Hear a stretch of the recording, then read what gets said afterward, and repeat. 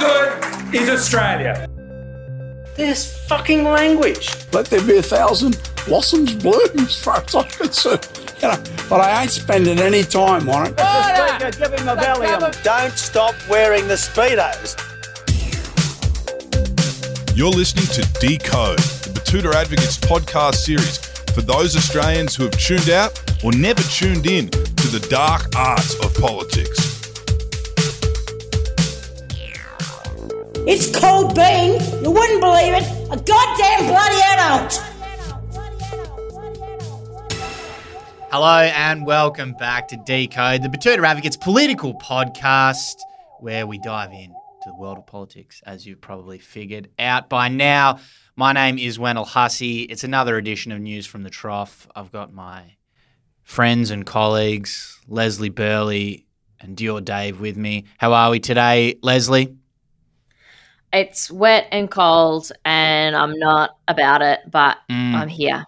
Yeah. Similar feelings over here. It's that kind of amnesia starting to uncover itself that, I forget how miserable and cold that this great country of ours gets in winter. Yeah. Cold and dark, and I feel like it kind of does spill over sometimes into how I feel about politics. I mean, I can be negative about politics at the best of times, but at times like this, you look at it through the lens of the 5 a.m.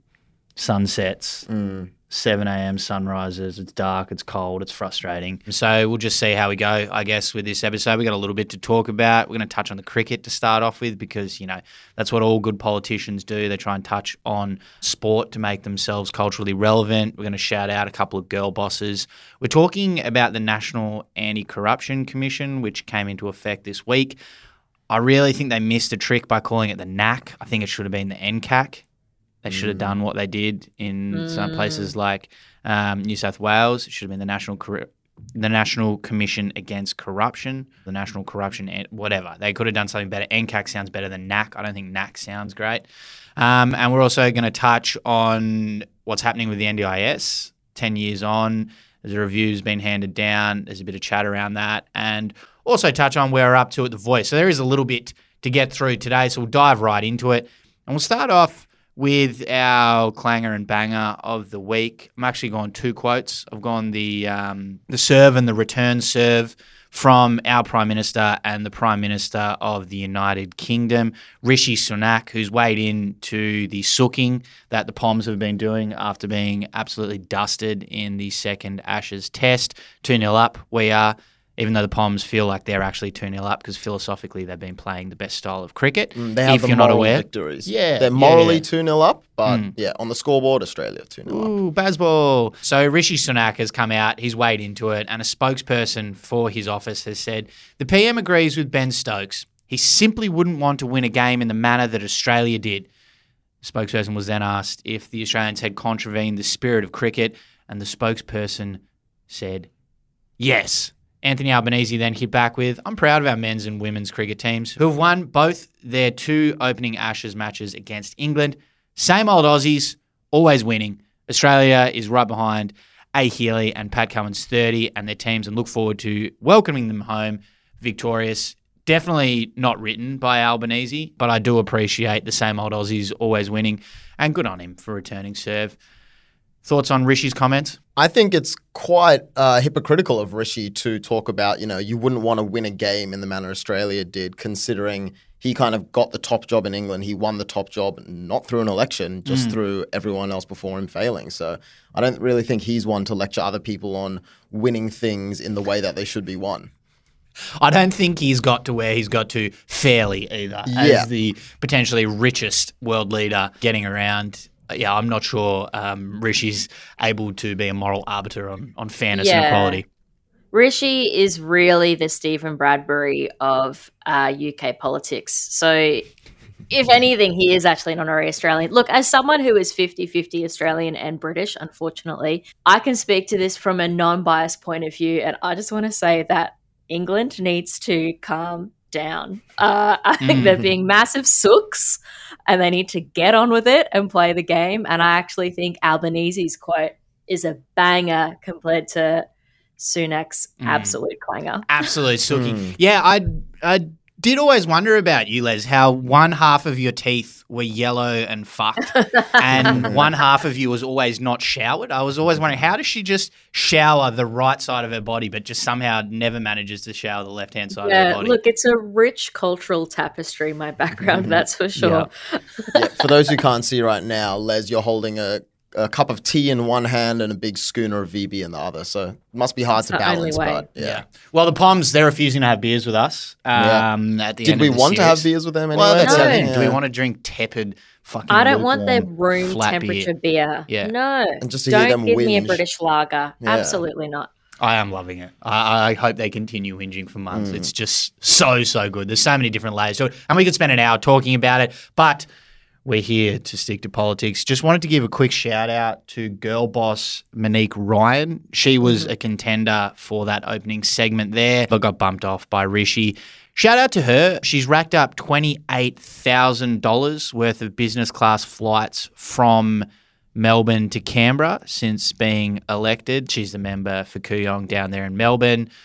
Former medical professional, well-remunerated medical professional, and she's been living it up on the business class flights, which has drawn some criticism. A lot of people saying she is living for the job she wants, aka Prime Minister, and not living for the job she has, which is just a backbencher and a member for Parliament. But yeah, look, she's making the most of it, and I think her argument is, well, I can take business class flights and expense them if I want, so I'm just going to do that, which I think shows you the level of disdain in the political class, where it's just like, well, I'm not spending this money, so I don't give a fuck.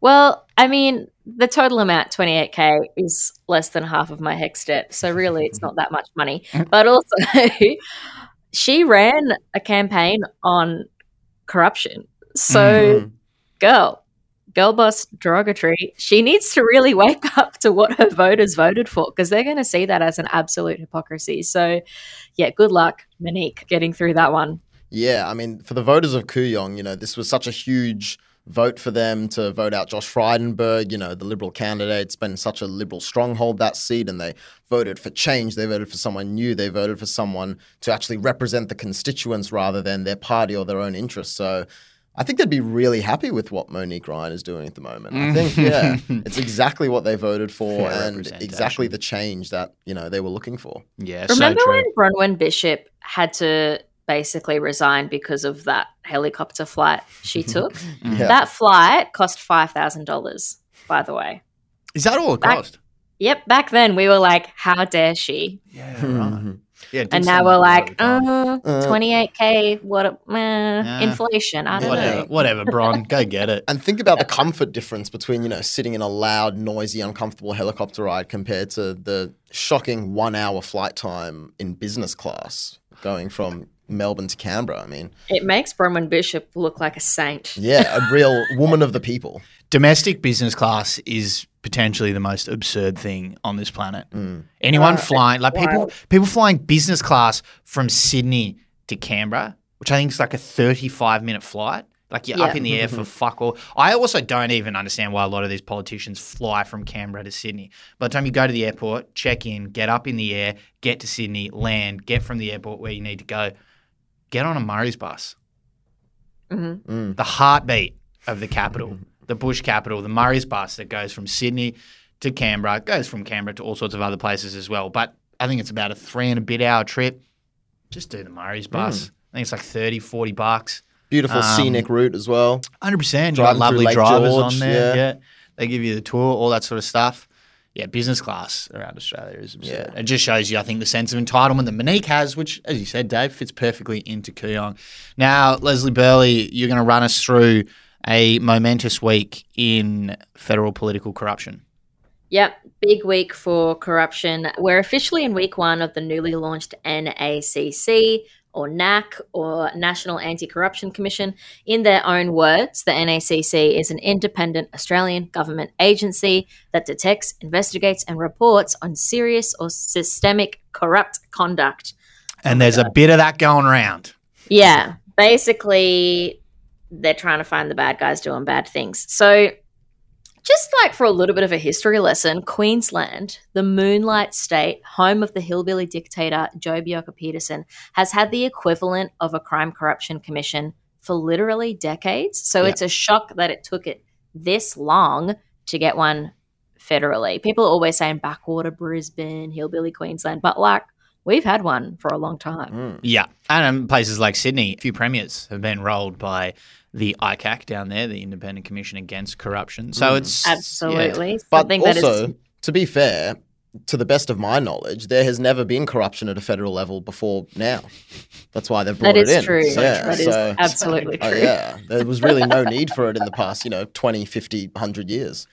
Yeah, it's a brand new issue that's just come to light now. So you might remember that corruption was a huge topic in the last federal election, and the NACC was a Labor government election promise, which to their credit, they have clearly delivered in just over a year from being elected. Now, as of yesterday, which was Monday, there were already over 40 submissions to it since it launched on July 1. A lot of people said that was shocking. I was like, I don't know, I expected more than 40. But there are a long list of more to come, and we'll see it kind of blow out in the next few weeks. The head of the NACC, Commissioner Paul Berriton, marked the day as historic, declaring that people are no longer prepared to tolerate practices which might once have been the subject of, if not acceptance, at least acquiescence, which is a fancy way of saying we're sick of this shit. Preach. Yeah, so he's really reflecting the public sentiment there. He also warned politicians to not abuse the NACC as an opportunity for political point scoring, aka you can't just dob anyone in because you want to trash them in the media. He even said that he will name and shame anyone he suspects doing this, which I thought was a good thing to say in week one because this absolutely could become a political point scoring game, and he's straight up gone, we're not doing that. And if you do, I will tell everyone. Yeah. I do like that. I mean, inherently it's going to be political, right? They're politicians. So like everyone who gets referred is going to be like, oh my God, they're trying to smear me politically. And so far, everything that's been raised, I think everyone's been like, okay, valid. Like, yeah, let's look into that. Let's have a look at it. The only one that kind of confuses me, and I'm not 100% sure of, Les, like we're talking to things you might mention that are going to get referred, like Sports Rorts, Stuart Roberts' association with a company that was basically getting consulting work off the government, which he denies. All that sort of stuff comes up. There's one about the payment that was made by the Commonwealth to Brittany Higgins, her payout. That's one that I kind of don't understand why that should be going to the Corruption Commission. That's one of the ones that does seem a little bit politically motivated. Can you explain that to me, or do you have an understanding of what's going on there? Look, I also have some question marks there. So the ones that you listed about Stuart Robert and Sports Rorts, Synergy 360, also PwC have been raised or will be raised by the Greens, whereas the Coalition, Linda Reynolds, former MP for the Coalition, said that she may put, the confidential payment between the federal government and former staffer Brittany Higgins forward, as if, Linda Reynolds hasn't brought enough tension to this issue already. Yeah, look, I also have question marks. I can't give you much of an explanation either because without knowing what she's accusing, it's hard to know why it should go through. I just don't understand why it's corruption. Yeah, I think her argument is that there needs to be transparency when we award figures like this. I would be really interested to hear what an actual lawyer would have to say about why certain settlements need to be private. To be honest, it's a huge grey area for me as well. And I think if she puts it forward, we will hear more about it, or she won't put it forward because she's already kind of copying a bit of criticism about it. So that's a bit of a wait and see, that situation. But the Coalition will certainly have a hit list. Labor Party definitely have a hit list for all of the Morrison era greatest hits. They were the most recent government, not just his, but obviously the two prime ministers before him. The Liberal Party have been in government for 10-ish years. And so they will probably be the primary focus of a lot of these cases, just naturally speaking. Yeah, for sure. And then there'll be stuff popping up with the Labor Party over the next couple of years. That's right. And so, I mean, I wouldn't be surprised if the Coalition claim that Labor are using it to attack them, but actually it's just like, this is where it lands timeline-wise. If you guys had brought it in yourselves, you could have attacked Gillard and Rudd for things that they did. So, yeah, it definitely will be a political thing, but at least old mate has said, Paul Brereton, I should say, has said, let's try and not do that. Yeah. But So it's quite timely. Les, is there like a sort of statute of limitations on what can be referred to the NACC? Is there a specific time period that you can go back and say, well, we need to investigate this, or has that kind of not been confirmed yet? I'm actually not sure. I would need to check that. I don't know if there is. Obviously, if you're declaring something from a long time ago, it's going to be really hard to prove. And I mean, the point of these commissions on a state level have generally been to deal with things that are happening right now or have happened in the kind of immediate history. You know, if you're going through an historic case, let's use Queensland as an example. Like if, you know, something else was dug up about Bjorka Peterson now, it would more likely be a Four Corners story than a... Yeah, of course. Yeah. You know, unless it's something that's continuing or has created a pattern of corruption up until today. So I think they're more focused on things that are immediately happening around them. Yeah. And assuming, you know, politicians that are still serving in government or in the opposition crossbench. Yeah, or have served recently enough that they still wield some kind of power. So one example would be what happened last week in New South Wales, which is the New South Wales equivalent, which is ICAC, and their investigation into former Premier Gladys Berejiklian and former MP, also former BF, New South Wales MP Daryl Maguire, that was handed down last week. Yeah. Now, both of them were found guilty of serious corrupt conduct, and this is an example of the kind of thing we'll see in the federal NACC. So, I mean, we've all heard this story, but the short version is that Maguire was doing some dodgy things business-wise. Berejiklian knew about it. They had to kind of prove whether they were in a serious relationship or not. The papers that we've seen published last week indicate that they were in a serious relationship and that she did know things, and so they were both found guilty of corruption. That's the kind of thing that we could see play out in this federal equivalent. There has been some public debate around whether public hearings should occur in these kinds of cases. Some politicians argue that there definitely should be because transparency is key. Others argue that there shouldn't be public hearings because, let's say someone is found not guilty. Let's say Gladys Berejiklian, for example. Let's pretend that she wasn't found guilty of corruption. She actually did nothing wrong. Well, actually, if you look at her and Daryl's statements, I find that, you know, they think that she was doing nothing wrong. Yeah, and the Facebook posts of 40 to 55-year-old white women in New South Wales.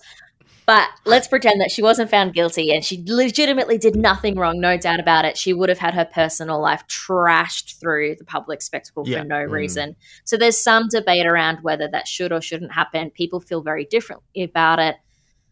However, regardless of how you feel about Labor, Libs, Greens, Gladys, Linda or Stuart, we can all agree that corruption in federal politics sucks.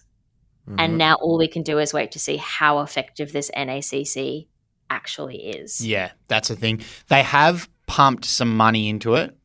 I think we're up to $262 million for the first 4 years, which is a significant amount of money. Obviously, we'll see how much the lawyers bleed out of that budget to line their own pockets, but there's a significant amount of money there. It's not one guy named Greg who's going to be in charge of running it from a back office with an old Windows computer. So let's hope they do something. Quick shout out to Paul Brereton, he was the author of the Brereton Report into our behaviour in Afghanistan. And obviously a lot came out of that, and there were significant repercussions for that and significant learnings out of that. So, you know. He's got a good track record. Yeah, Paul doesn't fuck around. Contexts. Yeah. Paul doesn't fuck around, and he's not afraid of stepping on people's toes. I want to see if there's going to be any stepping on toes in regards to post-Canberra appointments for politicians. I'm talking about the likes of Scott Morrison, who was involved very heavily, obviously, in the AUKUS submarine deals, walking out and getting lucrative consultancy gigs with people in the defence industry. Same thing with Christopher Pyne, his lobbying firm, using his knowledge and his understandings, obviously, of the way the defence industry works, but then using potentially his connections to gain huge amounts of money for private contractors in the defence industry. How that overlaps, how much there was discussions about those things while they were still in politics, and what effect the billions and hundreds of billions of dollars that they were spending in government meant or had upon them getting these roles and getting these lobbying contracts afterwards. I want to see some sort of stuff about that because it feels a lot like politicians do things when they're in Canberra or in Sydney or Brisbane or Melbourne in terms of in office, and then they just finish up their role as a politician and all of a sudden they're getting paid hundreds of thousands or millions of dollars working on something that they were also working on when they were in their previous job as a politician. So let's hope Paul sets his sights on people like that. It's a wait and see. Moving along, the National Disability Insurance Scheme has reached its 10th birthday. A review's come out recently about the NDIS. And obviously, it's worth saying that it's changed the lives of hundreds of thousands of Australians over the course of the last decade. Many people received support for the first time or started receiving an actual suitable amount of support for the first time. Huge, huge changes it's made. I think pretty much everyone can agree it was a wonderful thing that was brought in. It was a momentous thing, and it's had a huge effect upon the lives of hundreds of thousands of Australians. I think there's roughly 600,000 participants in the NDIS at the moment, so obviously a huge number of people. But there has been chat over the last little while that the budget for the NDIS has been growing significantly and has been blowing out, and there are growing calls for reform. Those calls, understandably, are scaring a lot of people because they're worried that budget reform simply means budget cuts, and that's going to mean people aren't getting services, people are being cut off, people aren't receiving the appropriate amount of service, and we step back to an era more than 10 years ago where people weren't receiving the service that they need. The government has promised that anyone on a current plan won't be cut and that they're just looking at things like price gouging and fraud and bureaucracy and all that sort of stuff as well. So just wanted to have a quick chat about that. I thought that it's probably worth detailing if you're not familiar with it. The NDIS is a scheme that entitles people with a permanent and significant disability under the age of 65 to full funding for any reasonable and necessary support needs related to their disability, obviously subject to certain restrictions. Funding is allocated to the individual, and the individual or their guardian chooses which providers supply the funded goods and services, again, subject to restrictions. So, basically, someone with a particular disability is allocated a plan, allocated a budget within that plan, and then they're allowed to access the services that they need, fully funded by the government to provide them with a quality of life. Now, there are a crazy, crazy amount of layers, and it would take hours and hours, and people are spending huge amounts of time researching the various different layers within this and the various different issues. But at a top-line level, cut downs are needing to be made, the government is saying, because the spending has grown to $35 billion annually, and it's projected to reach $97 billion by 2032-33. So obviously significant rising in the costs. I just want to say I always find it really interesting with the dialogues around these things. Like whenever you hear about the NDIS talked about, it's like budget blowouts and we need to cut back and we need to be efficient and we need to, be really careful about what we're spending money on. And then when things like negative gearing or capital gains tax concessions for investment properties come up, it's like, oh, well, that's just, let's go easy. We shouldn't just rip into that. We shouldn't just slash and cut and burn that.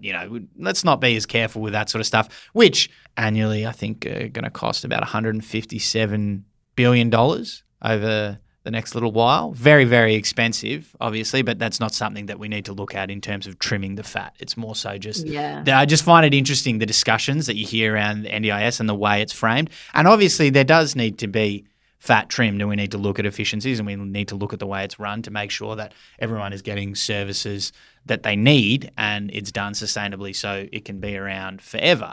But I just find it interesting, the discourse that it gets thrown up in. It's a blowout in your own party if you want to cut it. It's a blowout in the opposition if you want them to cut it. So it's a word that's used very strategically. Yeah, it is. And so the things that politicians are talking about cutting down are the various layers of bureaucracy and the unaudited price gouging, which are blowing the budget out. So some of the things that have kind of stuck out to me over the last little while in terms of the reporting and the things that are being discussed is the amount of people that are not actually providing a service to someone. They're taking an income from the NDIS, but they're not actually providing a service for that. So in terms of layers of bureaucracy, you go, there are 3,415 staff members at the National Disability Insurance Agency, which is the agency that basically administers the whole scheme, keeps an eye on everything and is on top of everything. And Bill Shorten has come out and said the mismanagement of the scheme basically been going on for the entirety of its existence, and the agency is rife with fraud, inefficiency and spiralling costs that won't help the participants in this scheme if left unaddressed. And I think that also does filter down into not-for-profit organisations and for-profit organisations as well, where what they're saying is you have people in things like marketing, middle and upper management and team leadership positions that aren't actually providing a service. You hear kind of stories about there being more people in those marketing positions and those middle management positions within organisations than people actually providing a service to people on the scheme. So I'm always very suspicious when I hear that there's more people not providing a service than there are providing a service. That doesn't sound to me like an efficient and streamlined system. All those people in middle management will tell you, oh no, we're streamlining the service, we're making things cleaner and more efficient, but they're also, taking salaries well over $100,000. And if the service is efficient, you don't need more people making it efficient. That to me seems inefficient. But anyway, and I think also when budget cuts come around and things like streamlining costs and everything like that, they're not the first people to put their hands up to say, oh yeah, I'll actually step aside. You probably don't need me for this. That's maybe one of the reasons we're having to overcharge and price gouge to make sure that our budgets align. So Shorten has come out and said that's something he wants to look at. He's also said there's much more good than bad in the NDIA, but it's just all about basically going through every single level and cleaning it up and finding out what is happening at various levels in terms of what people are doing and what people are charging money for. Yeah, I think it's a tough conversation to have around things like the NDIS, where you have to be able to criticize it for its inefficiency, for it not providing the service that it needs to at the costs that it should be, but then without just attacking the actual scheme and the system. So it's a hard line to walk, I think. Yeah, and I think that's where it's got to be. It's got to be looking at the people who are administering the system and the people who are providing various levels of service and making sure that they're not taking the piss, because that affects the people who are on the scheme, and that's going to mean that people who need to be on the scheme aren't, because there are budget cuts and there are tightening of the criterias for people to go on that scheme. So, and that's where it does kind of lead into what they're talking about, price gouging in terms of providers. Yeah. So if you're not familiar with it, what happens is people are given a plan, say 50 hours of service for the year. They can then allocate how they want to use that 50 hours worth of service or a certain budget that they want to use. So, it might be occupational therapy, physiotherapy, speech therapy, all that sort of stuff. There are consultants and various different people who can consult them on what they need or provide advice as to what they think is the best way to spend this plan. There is a cap on prices for how they can do that. So, for example, an occupational therapist in a metro area can charge $193 an hour, which, it's a specialised field, but $193 an hour is a significant rate. You then wonder, if an occupational therapist can charge $193 an hour under the scheme, what are they going to charge under the scheme? Yeah, and there's a lot of anecdotal evidence from people who are participants in this scheme that is being collated at the moment around how when they have declared that they're on NDIS, they get a very different price to other people who aren't on NDIS, or if they haven't declared. And so that's where the idea of price gouging is coming into play, where it's not actually the NDIA that's causing this inflation of cost, at least from the service provider. It's a service provider taking advantage of the NDIS and therefore charging the NDIA way too much money for something because they know that it's free government money. And so that is a huge part of the budget blowout. And that is an area that absolutely needs to be addressed, because it's not only a budget blowout, but it's also leveraging the lives of people with disability to make a quick buck. Yeah. Like there's so many layers around it which are uncomfortable. Yeah. It is for sure. And you see that sort of stuff in terms of across all industries, right? You see it in construction. As soon as people know they're getting government contracts, the prices go up straight away. And that's, as you mentioned, what's happening here. And you're seeing potentially, like anecdotally, you're seeing private providers who might charge $120 an hour physiotherapy for a sports injury, but then as soon as they're seeing that they're getting an NDIS client, whacking it up to the $223 an hour. And are they providing that much more specialised and specific service?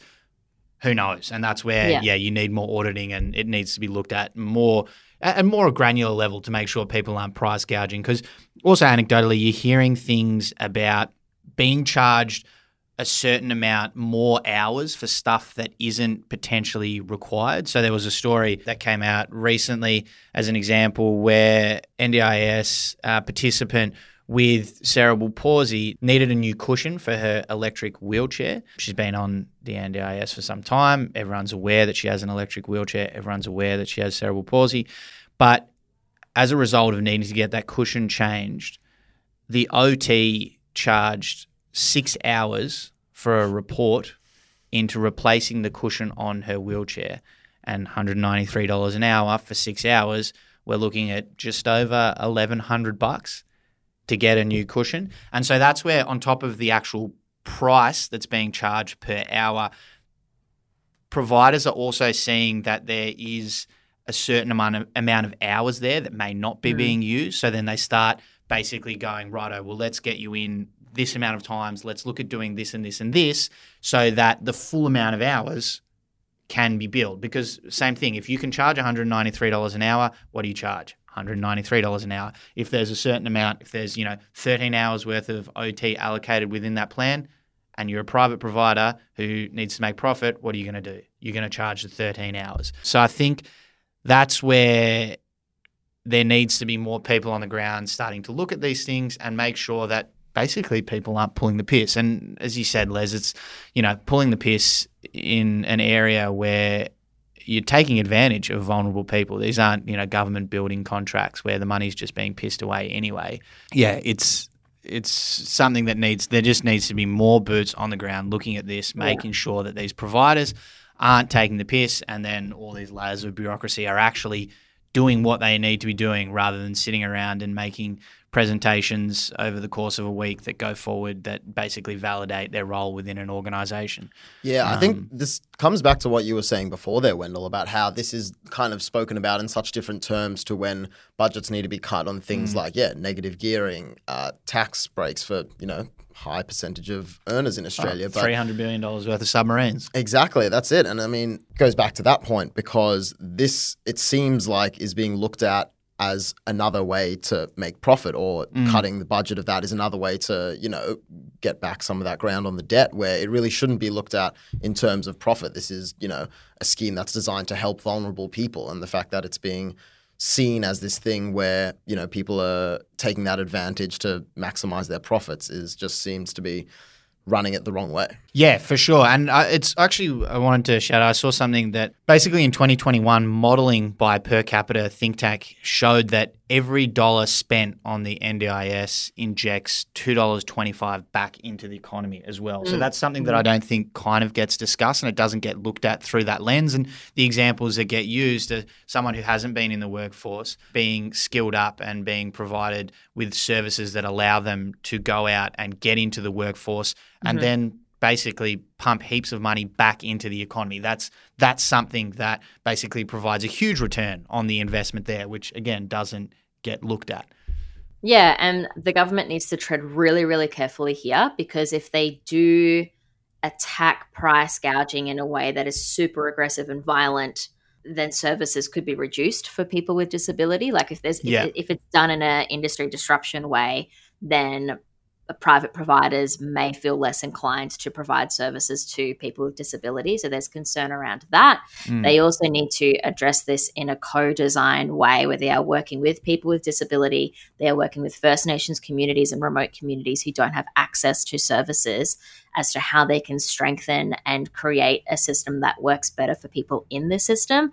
And they just need to be so careful around the language around this so that it doesn't become a future debate down the line where this program gets cut or axed. And you can sense the hesitation in people like Bill Shorten, who is saying the positives outweigh the negatives. And so I think there is that hesitation and that acknowledgement there, but this isn't something that's kind of like a quick one and done solution. They need to actually go down the path of long-term reform here. Yeah. Otherwise, people with disability will be left behind. So, yeah, it's a really, really important conversation that we need to be having. Yeah, 100%. And it can't just be like, oh, well, we need to slash the budget for this, so we're just taking $15 billion out this year and we're just going to leave the NDIA to just figure it out. And as you said, then the people who need the service will be left behind. Anyway, that's something that I'm sure we'll keep hearing about and we'll see what happens. Bill Shorten, the NDIS minister, says he's on top of it. He says that he's got 6 major things that he's looking at within the NDIA and he's gonna clean it up, so he says. So we'll see. Anyway, Dave, you got a little bit of an update for us on The Voice and NAIDOC Week? Yep. Well, I'll tell you what, big week for any organisation that's an acronym starting with the letter N. We had the NACC, we had the NDIS, now it is NAIDOC Week this week. So NAIDOC Week, for those who don't know, NAIDOC stands for National Aboriginals and Islanders Day Observance Committee. NAIDOC Week was born out of Indigenous activism in the 1920s and 1930s and has been observed since July 1955 on a yearly basis. Now, the reason the acronym is the Day Observance Committee was because it was originally commemorated on usually the weekend or the Sunday before Australia Day, but in the 1970s, I believe, it was moved to July, and now it's been observed as a week. It was originally used as a way to promote public awareness about the unjust treatment of Aboriginal people in Australia. But more recently, it's sort of shifted its perspective to becoming a celebration of Indigenous history, culture, and community, as well as a chance to recognise prominent achievers in the Aboriginal and Torres Strait Islander communities. The theme for this year's NAIDOC Week is For Our Elders, which celebrates and recognises the immense role that elders play in First Nations culture and community. Some of the people that were recognised at this year's NAIDOC Awards in Brisbane was Australia's first Indigenous surgeon, Professor Kelvin Kong. He won Person of the Year. That's the biggest award there. The Sports Person of the Year was awarded to Donnell Wallam, who was an Australian netballer who used her platform as one of the people in the national team to promote Indigenous causes. And the Lifetime Achievement Award was presented to Auntie Dr. Naomi Mayers, who has been a leader in the health field throughout her adult life, as well as being the lead vocalist and one of the founding members of the Sapphires. So not a bad resume there. She's done a lot of good for our nation. Multifaceted. Exactly. So this year, unsurprisingly, a lot of the talk surrounding NAIDOC Week has been related to the Voice to Parliament.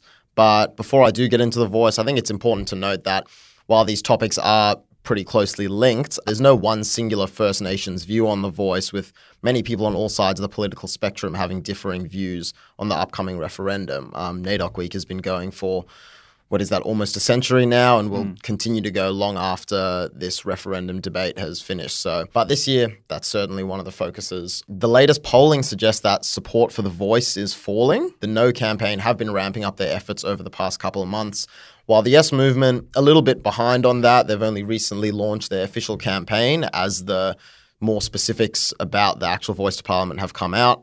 They will continue to increase the drive over the next few weeks and all the way up until the referendum in October. The most prominent voices in the No campaign, as we've spoken before, people like One Nation's Pauline Hanson, Coalition Senator Jacinta Price, they've been increasingly vocal in the media about their views, but the Yes campaign, as well as obviously taking that side of it in the media and in social media and TV ads, they've indicated their intention to run a more grassroots campaign, including door knocking and community consultation. There's going to be a heap of events too, I believe. Absolutely, Concerts yes. and that sort of stuff. Yep, that's right. I think they've already kicked off some of those events. There's been rallies and campaigns. The Yes 23 organisation have been very prominent during this NAIDOC week. And as we've mentioned before as well, the only official materials that will come from the government will be a pamphlet outlining the cases for and against the voice that will contain 2 2,000-word essays, one for each side. And this is going to be an interesting process, and it'll be interesting to see what they come up with, because these essays will be written by the politicians who voted for and against this legislation for their respective sides.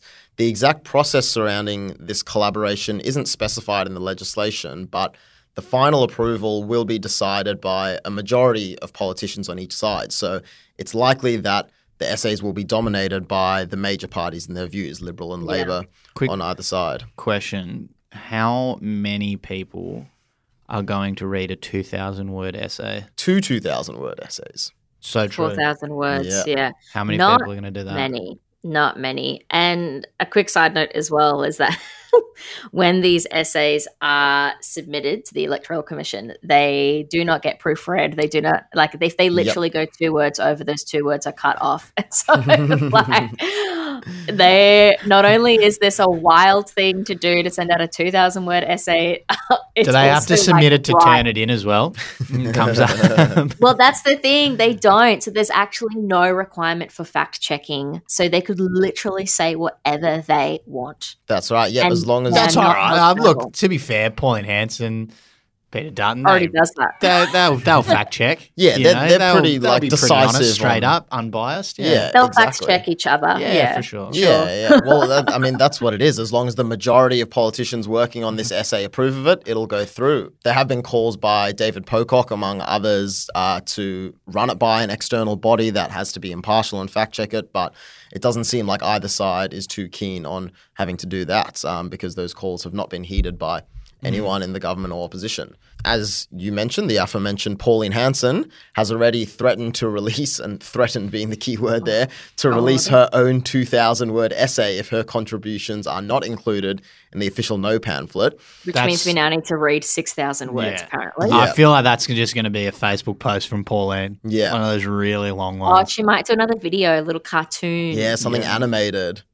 Yeah. Classic. I think maybe it's like the pessimist and the sadist in me that feels like I kind of want to read Pauline Hanson's 2,000-word essay more than I want to read the official yes or no. It would definitely be more entertaining. Yeah, I would more say. engaging. There'll be a lot of passionate language in there. Like, as we said, it doesn't have to be fact-checked, especially not Pauline's own, so it could be 99% wrong. But yeah, it'll be entertaining. And this is a nasty thing to say, but one of the benefits of it being written is that we don't have to hear her voice. That which is a little true. treat for us. Yes. So- I wonder if she'll be using spell check on that before she publishes it.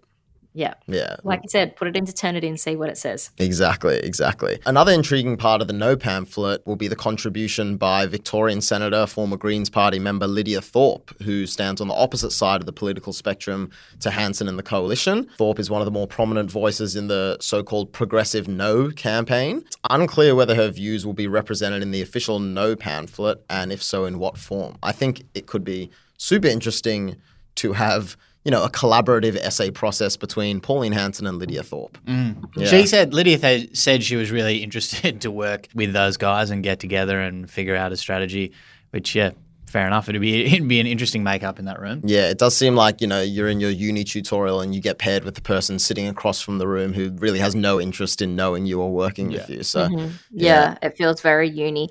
I think it will go either way. I would not be shocked if it was just like coalition. And I would not be shocked if they're just so desperate to get every no vote they can that they split it in 3. It's like Pauline and co, coalition, Lydia and co. And it's this like weird segmented 2,000-word essay. Good God. Yeah. Look, it's going to be a thrill when they arrive. The Yes campaign one will probably be a lot more, the same points of view. There's kind of a united front. Whether they've been campaigning well on that united front or not is a whole other question, but at least they have like the same point of view for the most part. Well, I did see among the Yes campaign events, there was a big yes word spelt out with lots of people standing together in the formation of YES. So it could just be that. Yeah, I think are they targeting the pilot community? Maybe they're looking out for Monique Ryan in business class when she's flying over. So yeah, interesting strategies there. They don't need to use the whole 2,000 words. I'd say that too. True. They really don't. I'd rather they don't, actually. Don't feel like you need to just fill it up. Is there like, if you take off some of those 1,000 words, can you include pictures? Is a picture worth 1,000 words? How many pictures are you allowed in? Very good. Oh, God. But to wrap this all up, the pollies will have until the 17th of July to submit their homework, either through Turnitin or just straight to the teacher. The pamphlets will be expected to arrive around 2 weeks before the referendum, which will likely be sometime in mid-October, perhaps around the 14th or somewhere around then. So I don't know if anyone's counting the days till, unfortunately, we don't have any more debate over The Voice, which has just been, I'm sure, so enjoyable for so many people to have, their rights and their position within their own country debated on a national scale like this. Yeah. 17th of July that seems That's soon. like a pretty short turnaround. If I was given that long to write my essay, I'd be fairly off it. Yeah. But I wonder if the I'd do it last minute anyway. Well, exactly. That's what I was going to say. Yeah. You're staying up on day off, mate. But I want a month or two at least to know that I'm staying up on that day. Yeah, You want to actually actively avoid it for a month, and then finally get down to it when you really have to. When was the last time either of you read a 2,000-word essay? Like, it's not short. No, 2,000. I mean, 2,000 yeah. I find writing 2,000-word essays, because I was at uni, early last year, so I had to go through a few then. But I wonder how much of this will be approached by politicians just as homework. So as I did for a few essays, 500-word introduction, 500-word conclusion, saying almost the exact same thing. There's 1,000 words knocked off already. You get a bit of filler in the middle, copy and paste some really long quotes, so that eats up your word count. And, bibliography is good for a few words as well. So they should just do what every other student. They should just do what every other student is doing and use ChatGPT. I was about to say, Leslie, let's hope no one ChatGPTs this in. Well, no one's checking, so... So true. They can do whatever they want. All right, well, covered a bit of ground there. Yeah, been a Lots big week. to discuss. Thank you, as always. Great to be here again. Look Thank forward you. to doing it again. Yeah. Talk soon. Talk soon. See ya.